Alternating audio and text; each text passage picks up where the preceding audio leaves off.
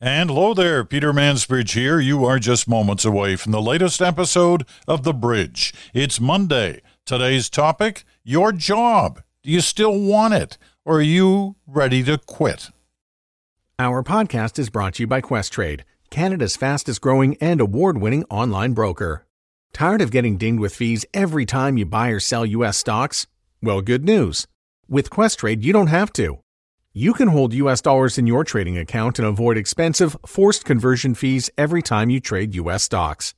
Switch today and get up to $50 worth of free trades. Visit Questrade.com to open an account and use promo code QUEST. Conditions apply.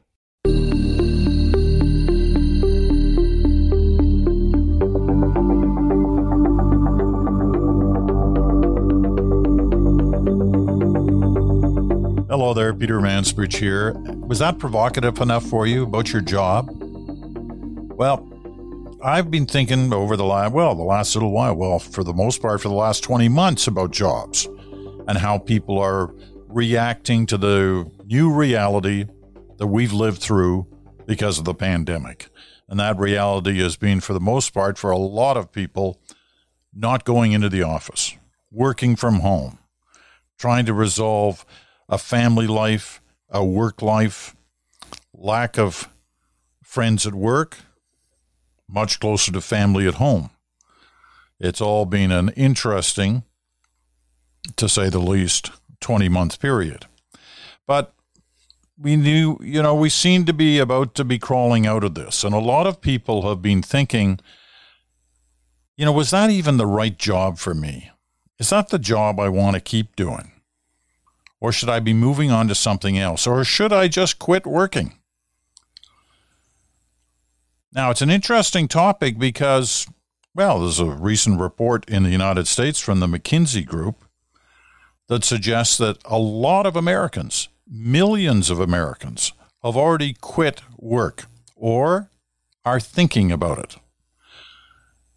So, looking at those numbers makes you wonder, okay, we're not exactly the same as our American neighbors on a lot of fronts. But what about this one? Is it a similar feeling that's running through the workforce in Canada? So that's what we're going to deal with for a little bit today. And we've got the perfect person to do it, who's been studying Canadians, their work habits, and their thoughts about their work and their job, and what the pandemic has taught them. So we're going to talk about that in a minute. But first, I want to update you on things about this week. Because, as many of you know, I've been talking for the last 20 months about going to Scotland. I've been going to Scotland for the last 20 years, mainly to golf with friends, including Bruce. But clearly, through the pandemic, there have been no trips to Scotland for golf or any other reason to go to Scotland. But I'm about to try it. Going later today, heading over to Scotland. And for a few weeks, because I've got a number of things to do there, both, obviously a little golf, but I've also got some personal things to deal with there, and I've got some job things to deal with there. And so I'm going to be gone for 3 weeks. So what happens to the bridge? Well, I didn't want to leave it. So I'm going to take the bridge with me. We're building a bridge to Scotland so we can keep doing the podcast, which really isn't that challenging as it may sound, but it will take a day or two to set up. So in terms of this week, on Tuesday, tomorrow, there won't be a bridge. And on Wednesday, Tuesday is basically the travel day. Wednesday is the setup day. So there won't be a bridge on Wednesday. So no smoke, mirrors, and the truth this week. The plan is to have back with the bridge on Thursday and good talk on Friday. So that's basically a quick heads up. No podcast, no broadcast on SiriusXM, Channel 167, Canada Talks, on either Tuesday or Wednesday. but back on a regular routine on Thursday, Friday, and for the weeks ahead. And I'll probably come back to Canada on a weekend, so it won't disrupt anything on the other end. So that's a bit of information about the next couple of days or the next couple of weeks. The other thing that I didn't mention last week, the first week, the debut week for Off the Record, my new book, it was a great first week. We ended up the #1 national bestseller on both the Toronto Star ratings and over this weekend, just gone by, the #1 bestseller, national bestseller, Canadian nonfiction in the Globe and Mail. So, as my co-author of Extraordinary Canadians used to say, they can never take that away from you. You're always the #1 bestseller. And that was the case for Extraordinary Canadians, and it's now the case for Off the Record as well. But it's been great to hear so many people already. Many of you have written in to the Mansbridge Podcast at gmail.com to talk about the book, that you've managed to pick up a copy already. It's selling right across the country in your local bookseller, in the main Indigo chain. I did an Indigo Instagram Live the other night. It was a lot of fun. I did one last year as well with Mark. We both did it. And this year it was a solo effort on my part, and it was great fun. Really enjoyed it. So anyway, Indigo, you can get it either inside the stores or online, and of course at Amazon, online, Costco. Let me just say, wherever you can find a book, you'll find a copy of Off the Record. The suppliers, the bookstores have been scrambling to get copies, and they've got them, and it's available right across the country. So you should have no trouble finding one if you're so inclined. It's, I think you'll find it an entertaining book. It's a collection of anecdotes and stories from my career. Some of them are funny. Some of them are emotional. They all tell you a little bit about the country. And they tell you a lot about journalism, some behind-the-scenes stories that involve journalism, that involve big-name, celebrities, big-name events, and the kind of things that happened at these various situations that I was in that I never actually had time to tell on the air, or I never told on the air. But here they are in the book. So they are the stories behind the stories in many cases. So if you get a chance, grab a copy. And I look forward to hearing from you when you want to tell me what you think of it all. So that's Off the Record. That's the update on Off the Record. That's the update on my schedule for the next few days and few weeks. So now let's get back to this issue of jobs and how Canadians feel about jobs. So when we come back, I'm going to be talking to one of the leading people in Canada who studies jobs. He's Professor Scott Sheeman from the University of Toronto. And he has a very particular way about gathering information about how Canadians feel about their work and about how things have changed as a result of the pandemic, and whether that's changed their view about work in general and where they specifically work themselves, and whether they want to continue doing the work they have been doing. So that's all coming up. And we'll begin that interview with Professor Scott Sheeman right after this. This is The Bridge with Peter Mansbridge.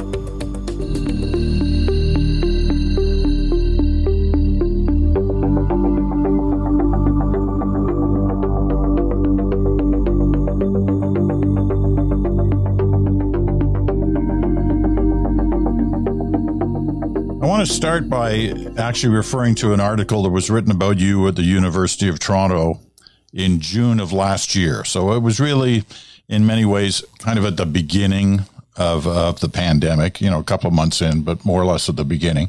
The headline was, "Will the pandemic change the world of work?"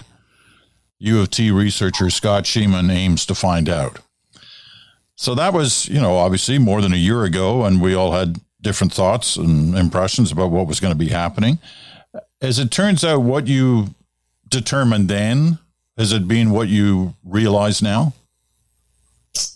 Yeah, there were a couple major shifts. So just a little bit of a background first. So we were in the field. I'm a sociologist who studies work, and I went into the field with a national survey in September of 2019 thinking, I'm just going to do one survey every year for the next decade to track trends and see how things are going in the Canadian workforce.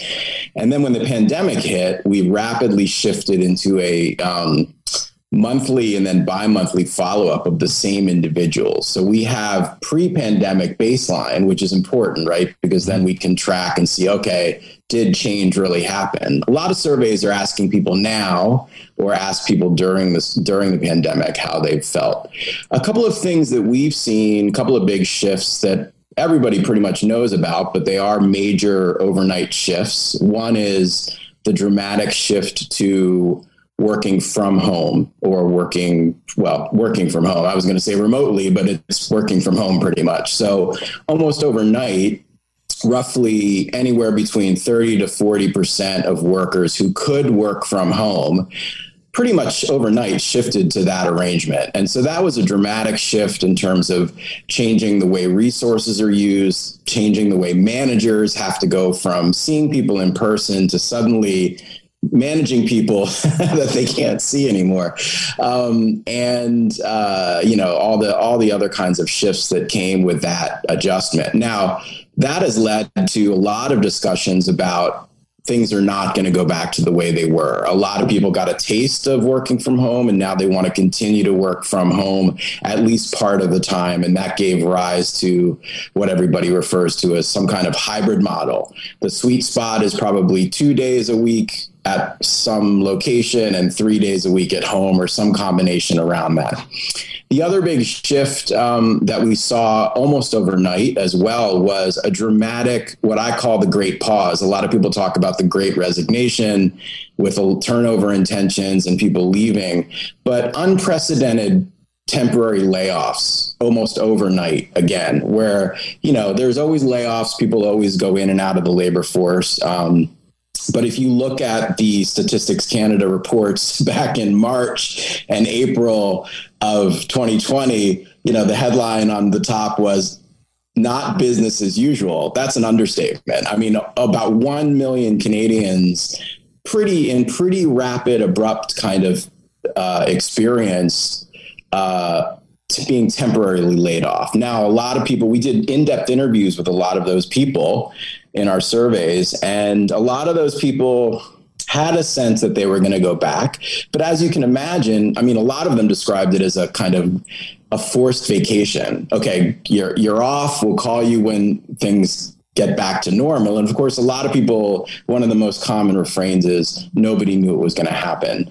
So those were two pretty dramatic shifts almost overnight. And then the third is the public facing employee, right? The person who is engaging publicly with clients, customers, what have you. And so those three buckets really kind of have really shaped the way work has changed, and we're still in it. I mean, it's obviously changed, but we're still kind of in this no man's land of where things are going to go. A lot of people who were laid off, by the way, did go back to work, but a lot of them sort of had a second, a moment of reflection while they were on their forced vacation about, is this really what I want to do?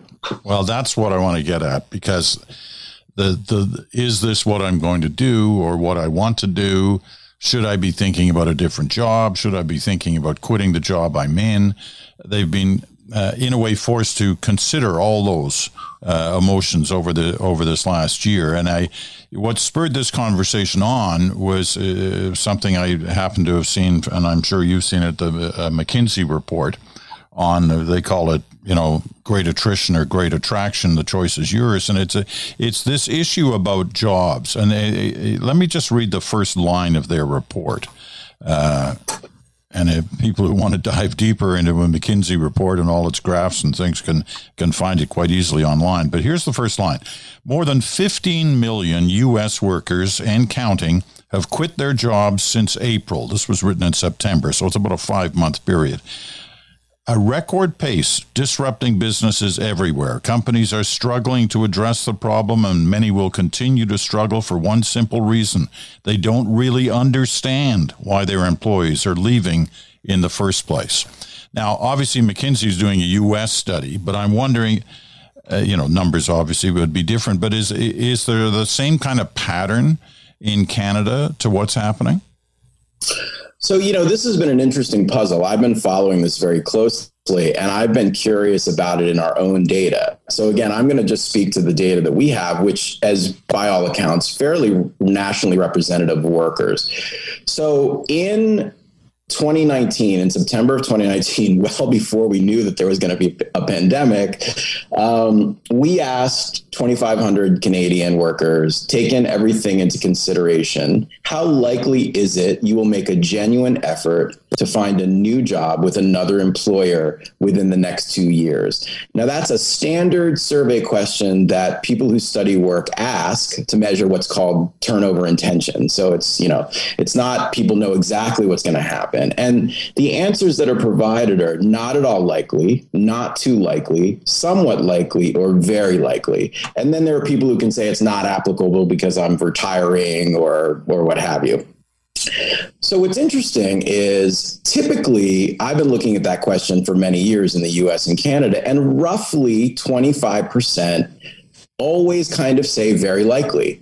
So if you think of very likely as the response of it's on people's minds, very likely, 24% in September of 2019 said very likely. 54% said not at all likely or not too likely. So that's the majority of workers who are feeling pretty stable. We repeated the same survey design in September of 2020. So we scooped up another random sample of, this time, 4,000 Canadians. So we increased the pool because we knew there was a lot of volatility in the workforce and so forth. We asked the same question. In September of 2020, 61% said not likely, right? So that went from 54% to 61%. Only 19% said very likely. So we saw a drop. Again, if you look at those numbers, relative comparisons, if it were really true that there was a lot of churn in the workforce, you'd see that number probably rise.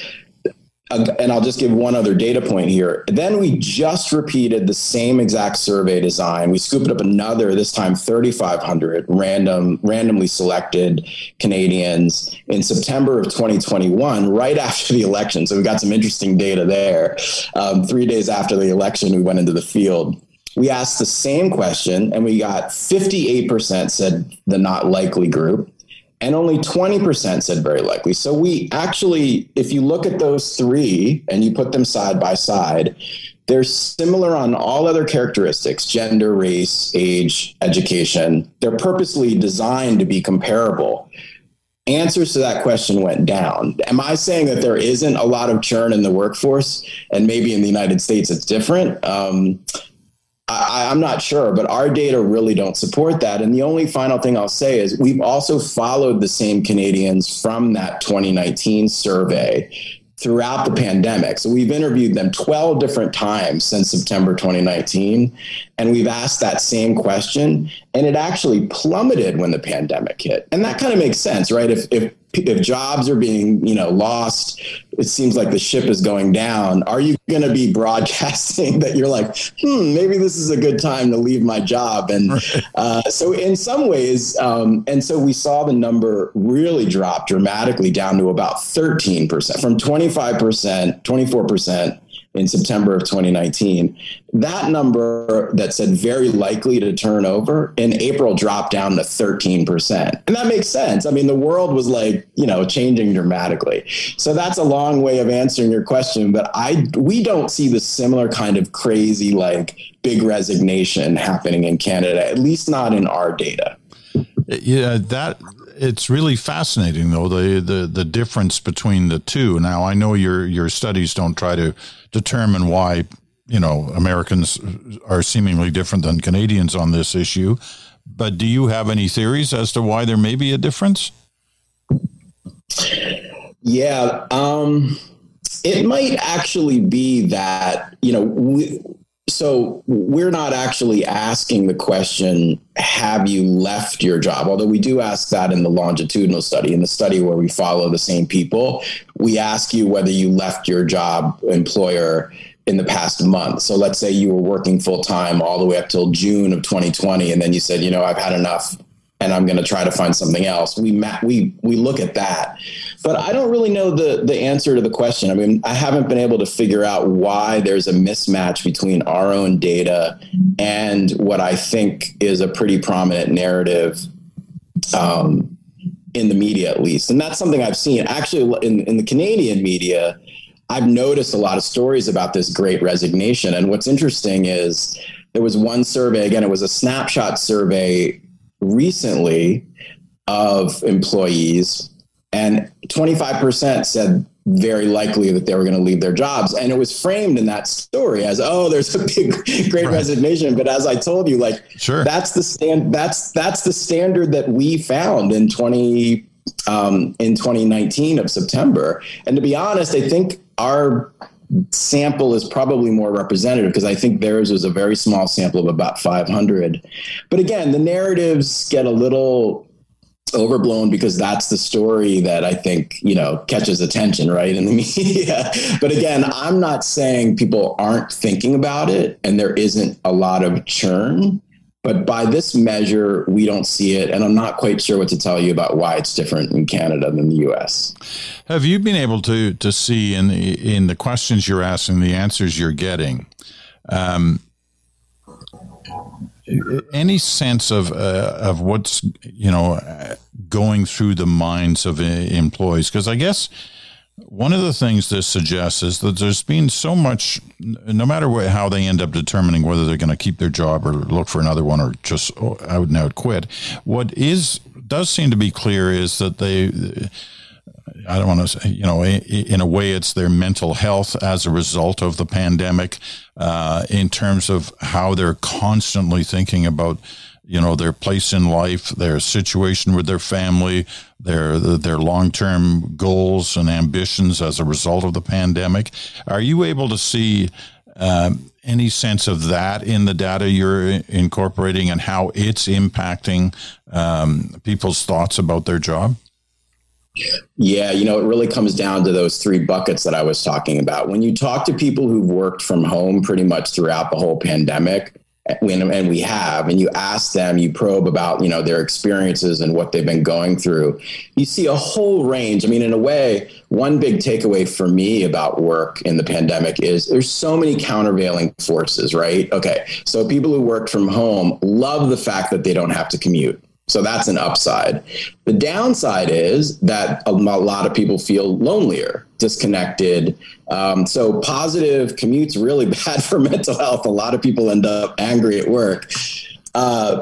So that's a plus. But then the negative is very little feeling of connectivity with coworkers or colleagues, especially if they started the job during the pandemic. We talk to people who never have yet met people in person. It's only been through Zoom, and it's just harder to get those that supportive bond or those connections. I think it's interesting. The people who had the temporary layoff, again, some in April, and then it kept going into May and it kept going into June. And a lot of people said those first 2 months were really like a forced vacation where they actually felt better. And some of our data show they actually felt better.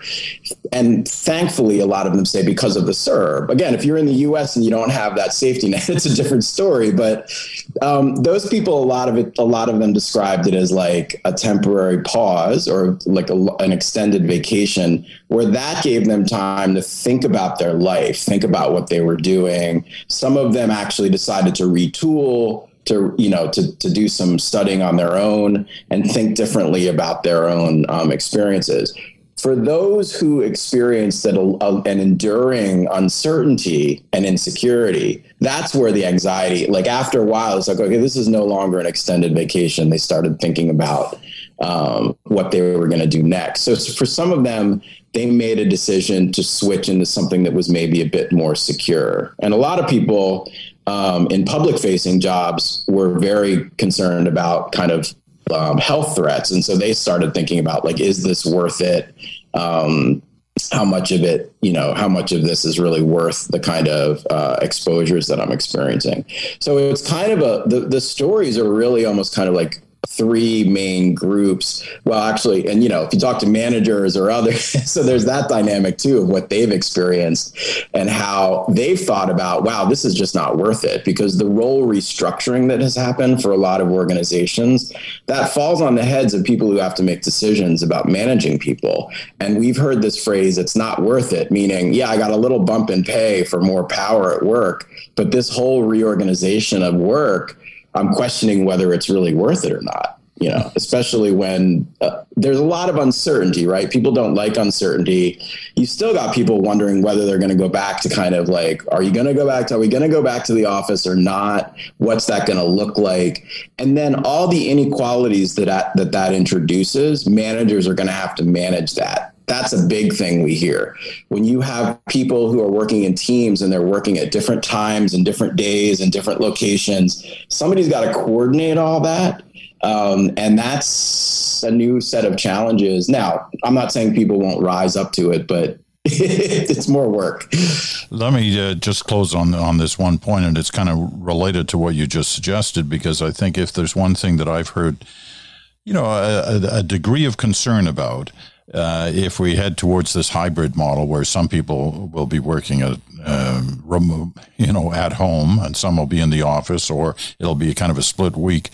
The area that I had seen a lot of concern around was that for those who choose to stay at home and work from there, they're not going to be able to make the same kind of impressions with managers as those who choose to go into work. And there'll be a kind of a stunting in their progress in terms of work. Is that a legitimate fear, or is that one that management is aware of and will try to cope with? Yeah, it's a really great question. You could do a whole podcast or series on this question, where there's definitely a concern about the inequalities that are introduced, like new divides about like who's working remotely and how often they're working remotely. What are the downsides? A lot of people in our interviews talked about the importance of FaceTime, to be able to stop and chat kind of thing where you can pop your head into somebody's cubicle or office. There's a lot of variation on how important that is, but I think a lot of the stories are like, look, if I can't see the individuals, we wrote a piece in the Star not that long ago I had a thesis about that some status is lost, right? Like status is exchanged in our day-to-day interactions. And if suddenly like I as a manager, I don't have that capacity to kind of get a sense of what you're doing one way or another, I think people want to try to maintain that status. And I think it could flow both ways, where someone who feels like they're not seen as often maybe doesn't get the same kinds of perks or rewards, or is seen as somehow less committed or less devoted or less loyal. And I have an anecdote of this where I've had students, even on Zoom calls, where one will not turn on the camera and the other one will. And I found myself occasionally asking, are you there? Whereas the other, that's not face to face, but it's still sort of like, I can see your face and I can see you shaking your head and I know you're there.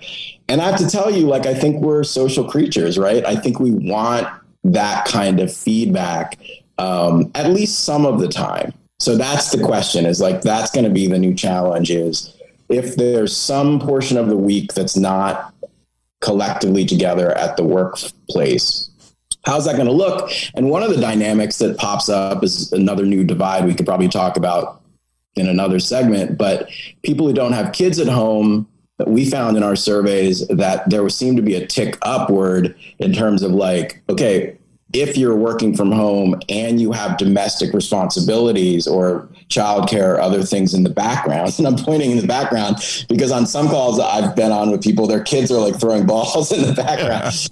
People, and this is not anti-kid or anything, but like some people who don't have kids have reported to us they felt like they had to pick up the slack.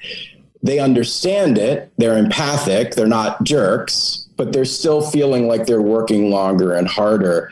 And yet that's yet another divide, as if we need it anymore, right? In society. But so, yeah, your question's great because it's like at each turn, all of these changes that the pandemic has brought on, or maybe just brought up, really have potential powerful effects on people. Well, one of the great truths that you've said in this discussion is that there are lots of points to this discussion, and we could have many segments or podcasts on it in the future, and perhaps we will. Listen, it's been great of you to take your time for this. We really appreciate it. My pleasure. Thanks for having me. So that was Professor Scott Scheeman, University of Toronto. And it's the kind of conversation that will provoke, I think, a lot of responses from many of you who are not shy about sending me letters at the Mansbridge Podcast at gmail.com about this issue. And you have, over the last 20 months, this whole issue of work and what you've been thinking about as a result of the events of the last 20 months during the pandemic. You know, I've heard from teachers, I've heard from parents, I've heard from shop workers, I've heard from healthcare workers, I've heard from a lot of different professions about how they've been impacted in terms of their daily work, and especially on those who have, you know, been at home and worked from home, and the difficulties that has presented in some cases because of small kids who were at home as well, not in school. And it's given a lot of people a lot of time to think about their place in the workforce. But I did find it fascinating, as Professor Scheeman explained, that the Canadian numbers, and he's done a pretty intensive survey, and probably to some degree more intensive than the one McKinsey did south of the border, but, you know, I won't go there. But the fact is that it seems like Canadians' attitudes about work in terms of the jobs they do and whether they want to quit and move to something else have not really changed as a result of what's been a kind of fundamental change in our lives over the last 20 months. But you may have something to say about that, and if you do, share it. Send a email to the Mansbridge Podcast at gmail.com. Now, in his closing remarks there, you know, I had to laugh about this issue on Zoom, and I'm sure many of you have been in this situation too, where you've been, you know, I sit on a couple of boards, but I also sit on, you know, a few other, situations where there are a number of people on a Zoom call, and you're having a big meeting. And every once in a while, you'll see somebody turn their camera off. And so the assumption is they're not even there. They've gone out there, you know, they're so bored. They've got up, they've gone for a walk, they've done something, they're not there. And it's easy to find out, right? You ask them a question and they either answer or they don't. But I found myself shutting off the camera every once in a while, and I usually shut it off if I'm eating. Some of the meetings that I have stretch over the lunch hour, and I'll make myself a sandwich or something, and I'll eat that. And I can't stand watching somebody else on a Zoom call eating. So I'm assuming they don't want to watch me eating either. So that's why I'll turn the camera off. Or if, sometimes I just turn it off so I can focus a little more on the conversation instead of looking at all these boxes of different people sitting there in their homes trying to take part in the meeting. Anyway, it is an interesting thing aside from, and also, of course, dogs or kids or cats or whatever playing around in the background makes for some funny moments. All right. Time to wrap things up for this day, for this Monday, the start of another week.